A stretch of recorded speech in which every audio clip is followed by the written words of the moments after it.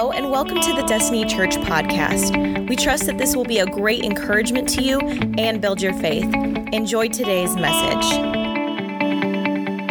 Hey, before we jump in, we kind of have a special day plan, but I just wanted to briefly share how we got to this point. We're one church, we're two locations, and we normally try to parallel each other at both campuses. If we're preaching on forgiveness here, we're preaching on forgiveness there. And every once in a while, though, we get the opportunity to do what's a standalone message. And Pastor Chad will basically say, hey, preach on whatever you want to preach on. And I said, that's great. And I've been waiting for this. In January, I was praying and fasting. And a lot of you guys know I'm from the Northeast. I'm from Rhode Island. It's one of the darkest places spiritually. And, here I am. I came from the Northeast, grew up, was raised, graduated high school there, came up to Missouri for school. And now in my head, I always thought it was weird that we just randomly ended up in Missouri. We have no family here. There's no roots here. And even weirder that God would place us in Marshfield, Missouri. Like, what the heck am I doing in Marshfield, Missouri, And so I've always kind of had this thought in the back of my head that what God's plan was to bring me out to the Bible Belt, the Midwest, fill me with light. This would be my training ground. He would equip me here, in this kind of safe Christian environment. And then he'd fill me with light and then send me back into the darkness. And maybe we'd plant a church up Northeast or something like that. I've always just kind of wrestled, God, is that part of your plan? Is that part of the story? And, so over the fast, I felt the Lord kind of speak into my heart. This really wasn't even something I was praying and fasting about, but whispering to me about this role here in Marshfield. And I was surprised that he started pricking my heart with, I want you to grow roots and I want you to stay. And because that's just not what I really expected him to say. And we've fallen in love with this community, and you guys are so incredible. It's, I could go on, but I'm trying to be brief here so we can get to the good stuff. But then he started to kind of reveal to me that this community is safe. There's families some of the best families I've ever met. Me and my family, we talk about it all the time. The families in this church and families with resource, families with room in their homes and land on their property and money in the bank, and you got love to give, families of resource who are generous and they're kind and you love the Lord. And it's this big community of light. And I was wrestling with, Lord, if I just stay here, though, it's just safe. It's so safe. Why would you keep me somewhere that's so safe and it's already lit up? And he began to sort of reveal to me that not so much to be the light that goes into the dark, but rather to start bringing the dark into the light that we have and to utilize the resource of this family in this church. And a huge part of that, one we're kind of doing some of that with WheelFed, and we've started in that direction, but I think a huge part of that is supposed to be foster care. And I feel deeply convicted that this church is supposed to be a hub. This church, one of the things we're known for is we bring in kids. That's what we do as a church.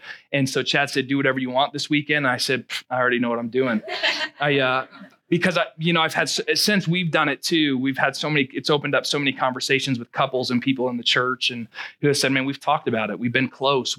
I wanted to do it, but husband didn't want to do it, or wifey didn't want to do it, but husband wanted to do it, or whatever it is. Or we've been close. We were going to do it. Then we had our own kids, and whatever it is. I'm just saying, I feel like there's some people you just need a little nudge. And if you just get these kids in your home, you're going to fall in love with them and provide what they need in this season of life, whether that's something that's forever or something that's temporary. So what I've done is hand selected a group who has been, they have some experience here. I think I shared everything I wanted to share. But so this morning, I want to talk about foster care, and I want to challenge us as a body to be a church that starts bringing in kids. So, y'all ready for it? Yeah. All right. Our panel, you can go ahead and come to the stage here. On our panel today, we have Amanda Richardson. We have Emily Shaw, Abigail Griffith, my wife, and we have Brenda Haroldson. Can we give it up for our panel here?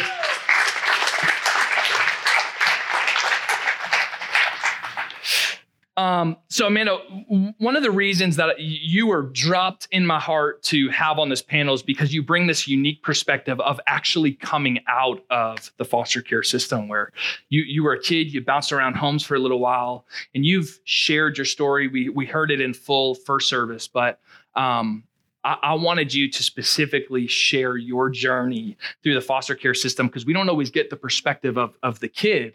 A lot of times we hear the perspective of the parents, but I wanted you to share a little bit from that viewpoint.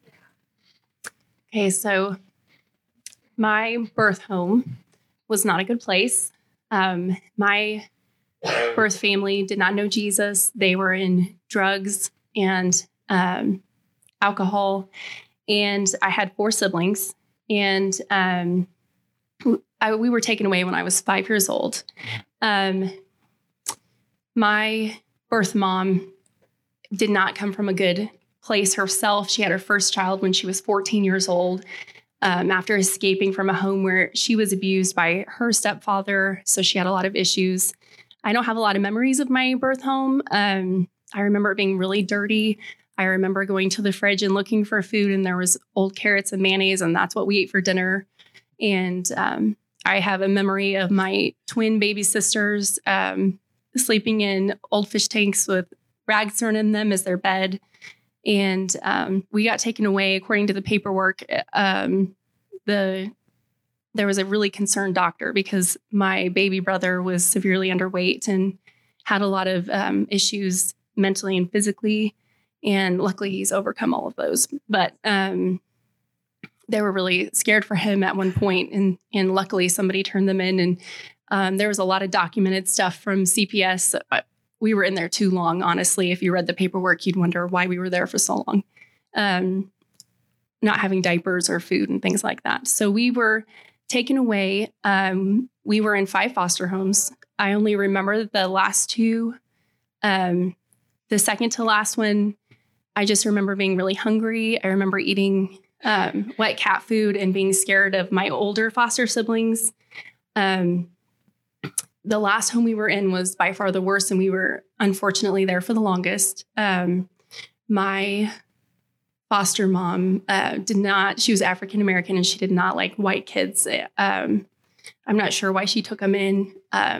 So she favored the other children over me, my brother, and another little girl. And she was very creative with her punishments. She'd make us stand in the corner all night. And if we fell asleep in the corner, she would prop us back up. And she'd put us in ice baths. And mostly she would try to not hit us. I think she didn't want to leave bruises. The one time I remember her being kind to me was because she had left a really bad mark on my leg. That's the only time I remember her being nice to me. And I just remember laying in bed one night and looking out the window. I am just laying in my own pee because I peed the bed and I know I'm going to get heck for it the next morning. And so I just lay there clasping my hands together. And I remember looking out at the moon and just praying, God, please let somebody adopt me, please, please. And I don't know where Jesus came from. I don't know if somebody planted that seed or if God just revealed himself to me. But luckily, he answered that prayer. And we started having visitation with my now parents. Me and my brother were a handful. We'd come to their house and eat all their food. It was always about the food for me, still all about the food for me. Yeah, me too. I remember I ate all the muffin tops off the muffins that my mom had made on the kitchen table, and I just thought she would notice it. Just the tops were gone. So, and I think probably my mom probably prayed to have a cute little baby, and instead she got me and my brother, and we were savages. Mm-hmm. I mean, we were wild. We were like feral cats. It's like taking a feral cat and trying to love them. It doesn't go well. But luckily we were adopted by them. It took a lot of years. It was a long process. And we were just really lucky that my dad had 4 daughters from his first marriage. Wow. He was a wild one. And luckily him and my mom, after they found each other, they found Jesus. And my dad went from being a very successful tile setter to being a janitor at a church, which was a significant pay cut, but he wanted to live different. And in that, we got to go to church. My dad ended up being an associate pastor at the church, so we really grew up in church. I mean, we really got Jesus. And I have to honor my mom. She's in the back row. She's the lady that cleaned up because she has so many kids, so many adopted kids. That's the one with 11? Yes. Come on, Mom. Good job, Mom. So I get the two things. Yeah. The two things that I'd want to leave you with would be, the first thing would be, if you're thinking about doing it, but you want things to be perfect, things were not perfect for my parents. I mean, they had 4 stepdaughters, and my dad and mom didn't have a lot of money, and they were in a tiny home, and my mom had no experience with children, and they stepped out in faith, and it ended up being the best thing that happened to me. Yeah. So you don't have to have everything perfect. And I promise you this, that your homes, I would think that everybody in here, your home would be way better than any foster home I was in. Yeah. And that it would be a huge step above my birth home. Yeah. So if you're thinking about it, it doesn't have to be perfect. Yeah. And the only other thing would be to share that my older sister went back with my birth family because she was older. She got more of a choice, and she ended up in prison and has kids that don't know her. And she's trying to get her life together now. But I just look at her and I go, that could have been me. Those circumstances, if I didn't have the circumstance happen to change my life, that could have been me. Yeah. And it's, man, I so appreciate your transparency and your vulnerability and willingness to share your story and even the intimate details of it. And it's some of it's kind of a morbid thought, but it's the reality of what some kids are in right now. And I just want to reveal to us as a church that we have the opportunity to provide a way out for kids who are in environments like that. And not every environment is like that, but yeah, thanks so much for sharing. Emily, I want to pick your brain a little bit here. Emily Shaw is one of the most courageous women I've ever met in my life. She has been so helpful for Abigail and I in this whole foster care journey that we've been on. Every kid we've brought into our home has come in with lice. And the first time it happened, we're like, what do we do? And so I have some on hand. It's in the drawer. Just come here. Just bring the kid over. So, yeah. I think you were quarantined, and my foster son, Alex, ran to the store for you guys to buy stuff. He did. Alex, you in here today? No, he's at work. Okay. All right. Well, tell him we love him. So, Emily, you bring this unique perspective of, being a foster mom of 22 kids total. You fostered 22 12 kids? placement, 22 kids. 22 kids. Wow. Yeah. And now you're a caseworker yourself. So you've seen almost all sides of this thing. You fostered when you were single. You fostered when you were married. You fostered when you had resource, when you didn't have resource, when it was convenient, when it was inconvenient, when you had room, when you didn't have room. You've done it all. We had nine kids is the most we've had at one time. Wow. And that's happened twice. Yeah. So it's possible. But I wanted to first have you speak to this church and this body. Why is foster care something the church should pursue having a greater involvement in? My simple answer is the Bible says so. So Amen. We should just do it. Glory. Glory. But so you mentioned James 1:27, and that's a big one. And then also in Matthew 25, when he talks about, I was thirsty and you gave me something to drink. I was hungry. And it says that whatever you did for the least of these, you did for me. Wow. And then one of my favorites that really gives me a lot of motivation is 1 John 3:17 through 18. And it says, if anyone has material possessions and sees a brother or sister in need, but has no pity on them, how can the love of God be in that person? Dear children, let us not love with words or speech, but with actions and in truth. Yeah. And so if, we see someone that is going through a struggle or we see a need and we don't use our actions and do it, then I feel like we're not doing the will of God. We're not doing what he tells us to do. Yeah. That's his word. I mean, we can become foster parents, respite providers, which is like where you babysit for foster families and the state will reimburse you. They give you money for that. Or, donate a meal. Sometimes we're juggling visits and counseling and doctors and make a meal, or maybe they need diapers. Instead of it being an all or nothing thing, there's other ways to get involved, like respite. And maybe people are unfamiliar with that, where if foster mom and dad need a break, they can just drop their kids off for a night or for a couple of nights with you, and you can be certified to become a respite parent and start with that. So that's another way to get involved and contribute to this cause. Emily, I feel like a lot of people, they have this thought. I've had lots of conversations with people in our church even, and they're like, oh, we were going to do that, but then this happened, or I want to do it, but he doesn't want to do it, or I want to do it, but she doesn't want to do it, or whatever it is. And I'm fearful that sometimes this thought of foster care just remains a good thought, but it never ends up in our hands or in our feet, and we never take action. And I wanted you to take some time, and again, I don't want to berate you guys as a congregation, but I do feel like there's people who have been prompted and this is in your heart, or maybe you haven't thought about it, but you're a perfect resource to bring this into your home. I want to challenge you to step out. So I hope you don't feel like I'm berating you. But what would you say to those people who, how would you speak to some of the common fears or misconceptions, or the person who's saying, I can't do it because, what are your thoughts to something? So there are people that shouldn't or can't be foster parents. Like, that's okay. Yeah. We understand not everyone can do that. Yeah.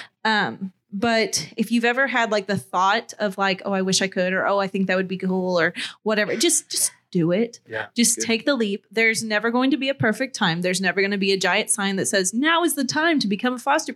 It doesn't work like that. You just do it, and you just roll with it. I actually asked Dana, I said, is there anything you want me to share or talk about? And he's like, I'm just here for the ride, Emily. Amen, bro.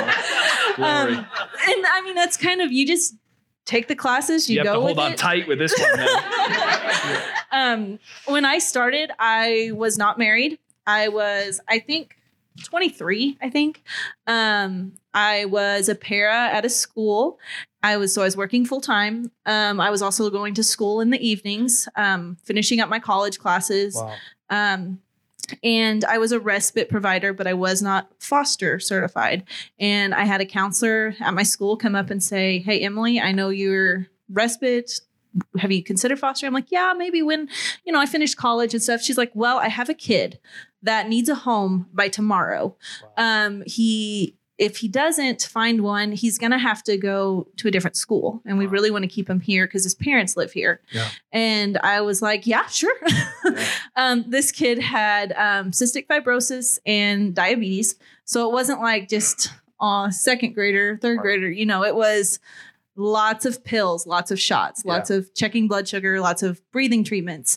And like I said, I just was like, yeah, sure. And he came home with me the next night. And I lived in a small house in Lebanon. It was 4 bedrooms, but they were like squares, tiny. Yeah. But we made it work. And I actually met Dana while I had him. And I was going through my foster classes, and Dana would come over and he would babysit him while I went to my fostering classes. And I was like, this is the guy. Yeah. He's it. There you go. Boom. And Dana would give him his insulin shots. Hey, you knew what you were getting into, man. So, yeah. It's good. It didn't have it all lined out. Yeah. We still we got married in December of 2016, and we were like, we're not going to take any more placements. We're going to take a break. Yeah. January 2017, I got a text from a caseworker that I did respite for these kids when they first came into care. And they were like, they need a home. No one wants them. They're going to get split up. And I was like, Dana. And so we said yes, and they showed up, and it was a mess. Yeah. And it was crazy because they were 9 months, 1 and 3. Yeah. And we were able to adopt them in August of 2019. Yeah. Wow. So it was exciting. But then, a lot of people, they get that mindset of, oh, I'd want to keep them all. I could never give them back. Yeah. I hear that. That's probably one of the biggest things, biggest excuse I would say is I could never give them back. Because, and I don't know if everyone knows this, but the primary goal in the foster care system is reunification. So the goal is you are just essentially holding those kids and caring for those kids until we can restore mom and dad. And I know restoring mom and dad is something you're passionate about. I tell every single teenager, then I've told my teenagers this, if I could make a perfect world and a perfect life, I would have your mom and dad making all the right choices and you be with them because that would be ideal. Yeah. But it's not always ideal, and it doesn't always work out that way. Yeah. But the parents need as much help as the kids sometimes. Right. Yeah. If we can affect the source, then we can make even greater impact. Because, a lot of people say, oh, they must be terrible parents. They must be terrible people. They, they don't love their kids. And sometimes I've seen parents that don't. They have that no connection. Yeah. But majority of the time, they do love their kids. Yeah. They just don't know how to take care of them. They don't know how to be parents. Love the parents. Yes. Because that's their mom and dad. They should. Right. And I think it's this generational curse. You know, the Bible talks about generational curses. And a lot of times, like our little ones that we adopted, their mom was in foster care. And, you know, it's like this, well, mom's mom was in foster. And it's just this cycle. And they don't learn how to get out of that. Yeah. And they don't have the resources and the help. And who better to show them the love of Christ, show them the way life is supposed to be, the error of their ways. Like, this is how we stop. This is what we need to do. This is what family looks like. Than the church. Amen. I mean, come along with those parents too and say, hey, let me help you out. Let's find better support systems. Because if they can't find better friends, they're going to always go back to those old habits. Yeah. That's so good. Let's give it up for Emily for sharing. I feel like we could talk for hours so much. Abigail. So obviously you bring this fresh perspective on being new to the whole foster care thing and kind of jumping in and building the plane in the air. Yeah. I feel like I've experienced it with you or something. Yeah. Been a part of it. So, you know, over quarantine, you decide, hey, Mark, we're going to get certified. We're going to start doing foster care. Mm-hmm. So what gave you the courage to make that leap and to make that jump? Well, I'd say each lady up here, I had conversations with all of them and they all supported me and challenged me to do it. Emily, you know, when I found out she did it when she was single, I was like, man, like she just. I think I sent you a million texts. Yeah, she definitely encouraged me. And Brenda, I thought she was an angel. We met for one time and she just shared her heart with me. And it Abigail really actually goes, I think that lady was an angel. I think that lady. Right? Yeah. I met her and then I didn't see her for a little while. And I was like, man, I don't know. It felt like an angel, a moment for me. So really, so a lot of people impacted me. But honestly, when I was in college, I actually studied social work for a while. And I felt like that was the field I wanted to get into. So I would say that desire had been there for a while. I just think with any time in life, sometimes God puts a desire in your heart and you still are kind of sorting through it. Like, what is this? And so, you know, kind of put it down in college, ended up not pursuing that. And then Mark and I are married, you know, it's over quarantine and this desire of being a mom has came back up. And for those of you that don't know, so far physically, Mark and I haven't been able to have kids.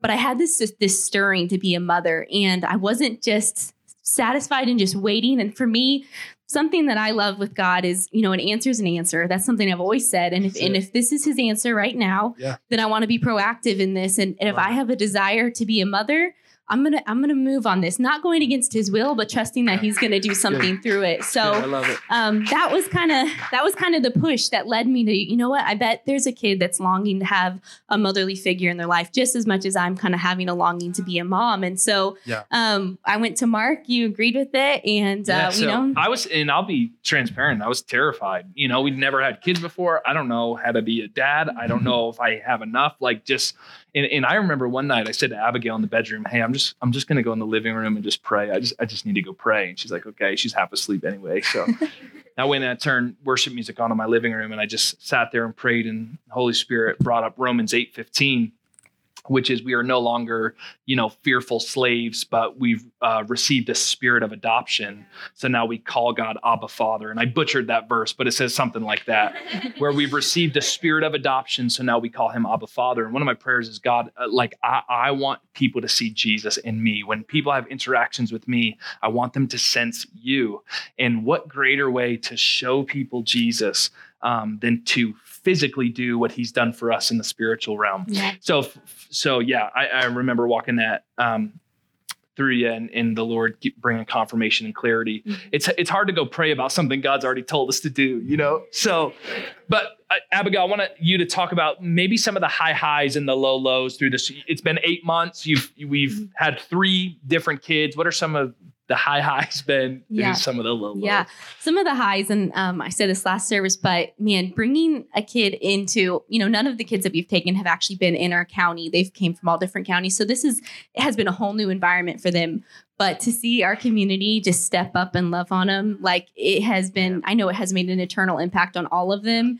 So a high for me is just, man, we have felt so surrounded during this. Yeah. Never once have I felt alone. I mean, from the moment we picked up one, we had clothes on our doorstep. Pastor Josh helped us put together a toddler bed. I mean, we have felt so surrounded. A high that I also think of too is we had our first placement was a teen, and she actually tried out for the worship team and she made it. And I just think that's going to be something she's always going to remember, whether she wasn't with us long. But, you know, I think God has planted seeds in her life that one day maybe we won't see them flourish here, but I think he's forever impacted her. So those are some highs that I just can think of too. Our little, we have a 1-year-old and a 2-year-old now, and our 2-year-old, she prays by herself now. Like we pray for dinner. She's doing good. Like but she wasn't doing that before. And again, I think it's just these little seeds along the way that are going to be forever eternal impacts on them, you know? So good. Yeah. I would say a low. You want to go on to Come on, bring it on. Give it to us. I would say a low is, you know, when you bring a kid into your home, I think sometimes you think, oh, they're just going to love us. Like it's going to be, you know, sunshine and rainbows, we're you know. the cool parents. No. Come on. But maybe you have that view. And I knew that, you know, that it wasn't going to be that way. I knew that these kids, obviously this wasn't the situation they wanted to be in. But I think just remembering that you didn't bring them into your home for them to love you, but for you to love them. And for me, that was a refinement. And, you know, it's easy to love people that love you, but to love people that aren't reciprocating that, that's the kind of love that Jesus has shown us. And I think for me, he taught me that, you know, how often do we turn to other things when Jesus died for us on the cross, and we turn to, you know, the relationship or the job or the vacation, and we find our joy in other things when he was the one that paid and loved and did everything for us. And so I think it's a good refining love, you know, and it may be hard. You may bring a kid in and it may not go as well as you thought, but just continue to love and love like Jesus. So Abigail, my last question for you. And then Brendan, I want to finish with a story from you, but I think there may be some people in the room who are on that fence of, should we do this? Or they've had the conversation. What would you say to those people to nudge them based off your own experience? What would you say to that person in the room? I got five points, but my first one would be, do it. You know, I wouldn't say I'm an adventurous person. I'm a steady Eddie, kind of just do my thing. And this is something that, you know, I had a friend I was talking with, and she jumped in and started a new career. And it really just inspired me that, you know what, we can't just sit back, and it can't just be a good thought anymore. It can't just be something I think about. I need to just do it. And, you know, if whatever, at least we did it. And if it goes bad, whatever, but God was in it, and it didn't. So I think just punching y'all this morning. This is so good. And you mentioned last week, you said your obedience doesn't just affect you. And it doesn't. Your obedience doesn't just affect you. It affects the lives of those around you and the ones that you bring in your home. So second point would be, don't be afraid to love hard, and just remember to love like Jesus. And one thing that I think has been really cool in this is, you know, it says that the world will know us by the way we love. Right. That's what Jesus told his disciples. The world will know us by the way we love each other. Yeah. And, you know, I have a brother who's not saved, and he's got to kind of see this journey of us. And they actually also are battling infertility. And he's kind of got to see this journey for us bringing kids in. And I'm praying that this is a way for him to know this is the love of God. Like, this is not our love. This is the love of God. So just know that it's going to impact the people around you by loving others. And then third one, I would say just use wisdom and pray before each child enters your home. Know your boundaries, know what you feel like you can handle, but don't be too close-minded to what God may want to do in that. So just have open hands. So because we made up our minds. There's one demographic we won't bring in, and that's a teen girl. For multiple reasons.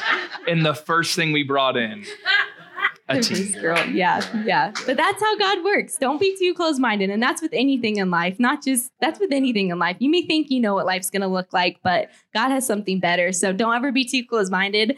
And then live with open hands. Use your resources. If God has blessed you, give it back to him. Mark and I bought our first home when we moved to Marshfield, and we always said we want to use this home for God. Yeah. And we felt convicted. We had 2 empty rooms, and our house isn't big. It was just a 3-bedroom, but we felt convicted. These rooms are empty, and you know, we can fill them. So, and then don't worry. God will provide. So I feel like a lot of people are thinking, that's another mouth to feed. Like, that's another diaper to change. Like, that's another, you know, but don't worry. I wanted to share with you guys Matthew 6:30-33. If you didn't notice, the lobby is kind of all decorated in flower, this wildflower theme. And Amber came up with that idea, and it fit perfect. She decorated the lobby. It looks beautiful. And she came up with that. And Yeah, give it up for her. But I just wanted to share with you guys this verse. It says, "And if God cares so wonderfully for the wildflowers that are here today and thrown into the fire tomorrow, he will certainly care for you. Why do you have so little faith? So do not worry about these things, saying, what will we eat? What will we drink? What will we wear? These things dominate the thoughts of unbelievers, but your heavenly Father already knows all your needs. So seek the kingdom of God above all else and live righteously, and he will give you everything you need." So just use that as just your last little push, punch, whatever you want to call it. Don't worry. God will provide as you seek him first. Yeah. So Yeah. And it's not, it's so good. Not every country is going to make efforts to care for the fatherless and the motherless. And we have this unique opportunity as a nation. Is the foster care system perfect? No. But we do live in a nation that's willing to help financially provide if you're willing to bring in kids too. And I think that it's important we take advantage of that as a church. So thanks so much for sharing, Abigail. Brenda, we'll close out with you. You have your little boy, Levi. And maybe you guys have seen Levi in here on a Sunday morning. He wears his headphones and he bobs to worship and he gets his sprays on. And I just love that kid. He brings me so much joy. He has this awesome little personality and he's witty. But Levi has had quite the journey and it has quite the story. And I wanted to close out our panel with you sharing his story and you essentially providing Levi new life. We were foster parents for a while, and I had no intention of adopting. We were a traditional licensed family, and we did respite. We were not a medical family, nor were we a foster to adopt family. It was one of many of God's little ha-has, He pushes you through there. But on December 18th of 2005, we got a call that forever changed our lives. And all of the kids that came into our home, I'm highlighting Levi, but I loved all of my kids. Yeah. Some I had for a day. Some I had up for 2 years. All of my kids were either adopted or the grandparents came and got them. But Levi's story, we got a phone call. And they were needing a placement for a 10.5-month-old little boy. And it was like 7:30 at night. They said, immediate. So clearly they had been looking. And we're in Webster County. This was Greene County. So we had an hour. We went shopping, me and my 4 teenage girls. And they love to shop. So that wasn't a problem. But we rounded the cart up with 12 to 18-month-old clothes. We got to the hospital, and sitting next to the nurse was this little bitty guy. And I always break when I think, because it just takes me back. But his smile was just, and it still is, but here he was, this little bitty guy, and he was just like, you can't see a kid with a bigger, happier smile. And we had some of the nurses were a little bit cooler with us, and we didn't understand why, but they thought that we were a part of the bio family, and they knew a lot more than we did at the time. But we took Levi home when there were some signs of abuse that were obvious, but it was the next day when the worker called and kind of filled us in. And Levi was born a preemie. He weighed 2 pounds, 4 ounces, and was at Kansas City Mercy. And they threatened the bio mom with abandonment. So she finally came and got him. For the next 5 months, he was alone in his bed, and it's documented up to 18 hours a day by himself. He weighed less than 10 pounds at 10.5 months. He had 9 broken bones at different stages of healing, and a cigarette burn behind his ear. And evidently he had reached up for somebody at some point because he had a bite mark on his thumb. And he was still smiling. He was so receptive to love, and everyone that's seen him, my daycare was right behind the school, and so I had the teachers came by, and of course his story spread pretty close through my inner circle.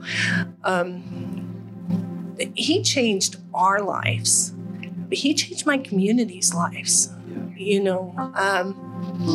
People became praying for this little guy, and again, I wasn't a medical home, but or foster to adopt, but I knew God gave him to me. And the power of a praying mama and praying friends and a praying church. He had pulmonary centesis, which is a sticky valve, and at one time his cardiologist said, he's going to have surgery. And my mama heart kind of panicked for various reasons because I owned a daycare. What's all my daycare mom's going to do? I've got 4 teenage daughters. It's going to be a month in Kansas City Mercy. What am I going to do? And I just flipped that. Lord, I need you now more than ever. And at that time, we were seeing the doctor once a month. And he said, we need to bump it up to 2 weeks. So we had 2 weeks to pray and pray hard. And I remember this day like it was yesterday. He came in with Levi and did all his tests. And all this time, Levi's growing and gaining weight, and he's doing great. And he is a ham, still the smiling boy. And Dr. Tong walks in there and he says, Brenda, I don't know what's going on, but his 90% closure was at 40% today. And so, hallelujah, I just like, And the nurses came in because I'm bawling. And I said, I know what's happening here.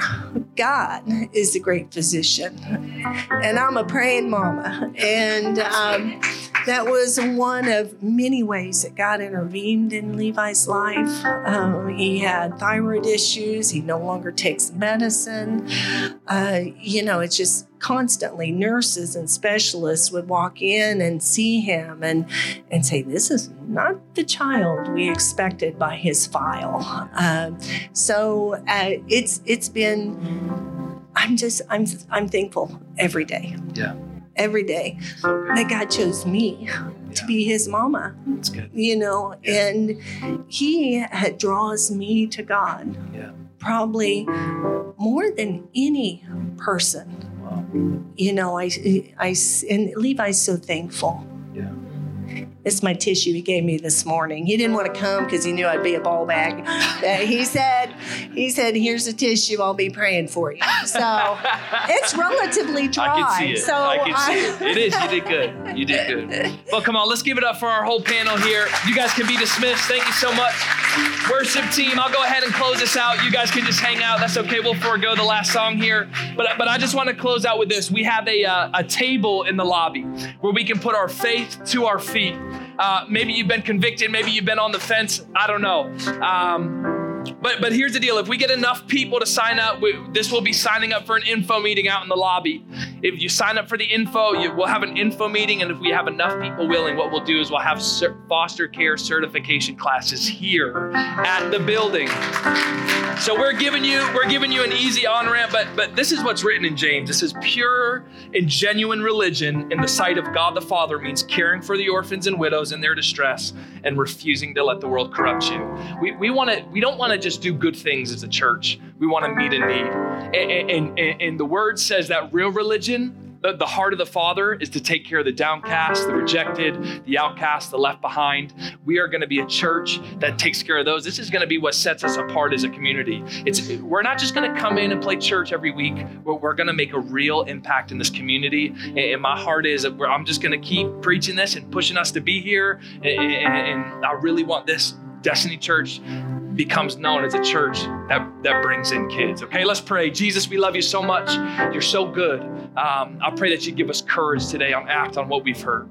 Thank you so much for joining us. Special thanks to those of you who give to this ministry. It's because of you that this ministry is possible. You can check out the link in the description to give or visit destinychurch.me/give. Don't forget to subscribe and share with your friends. We love you and have a blessed week.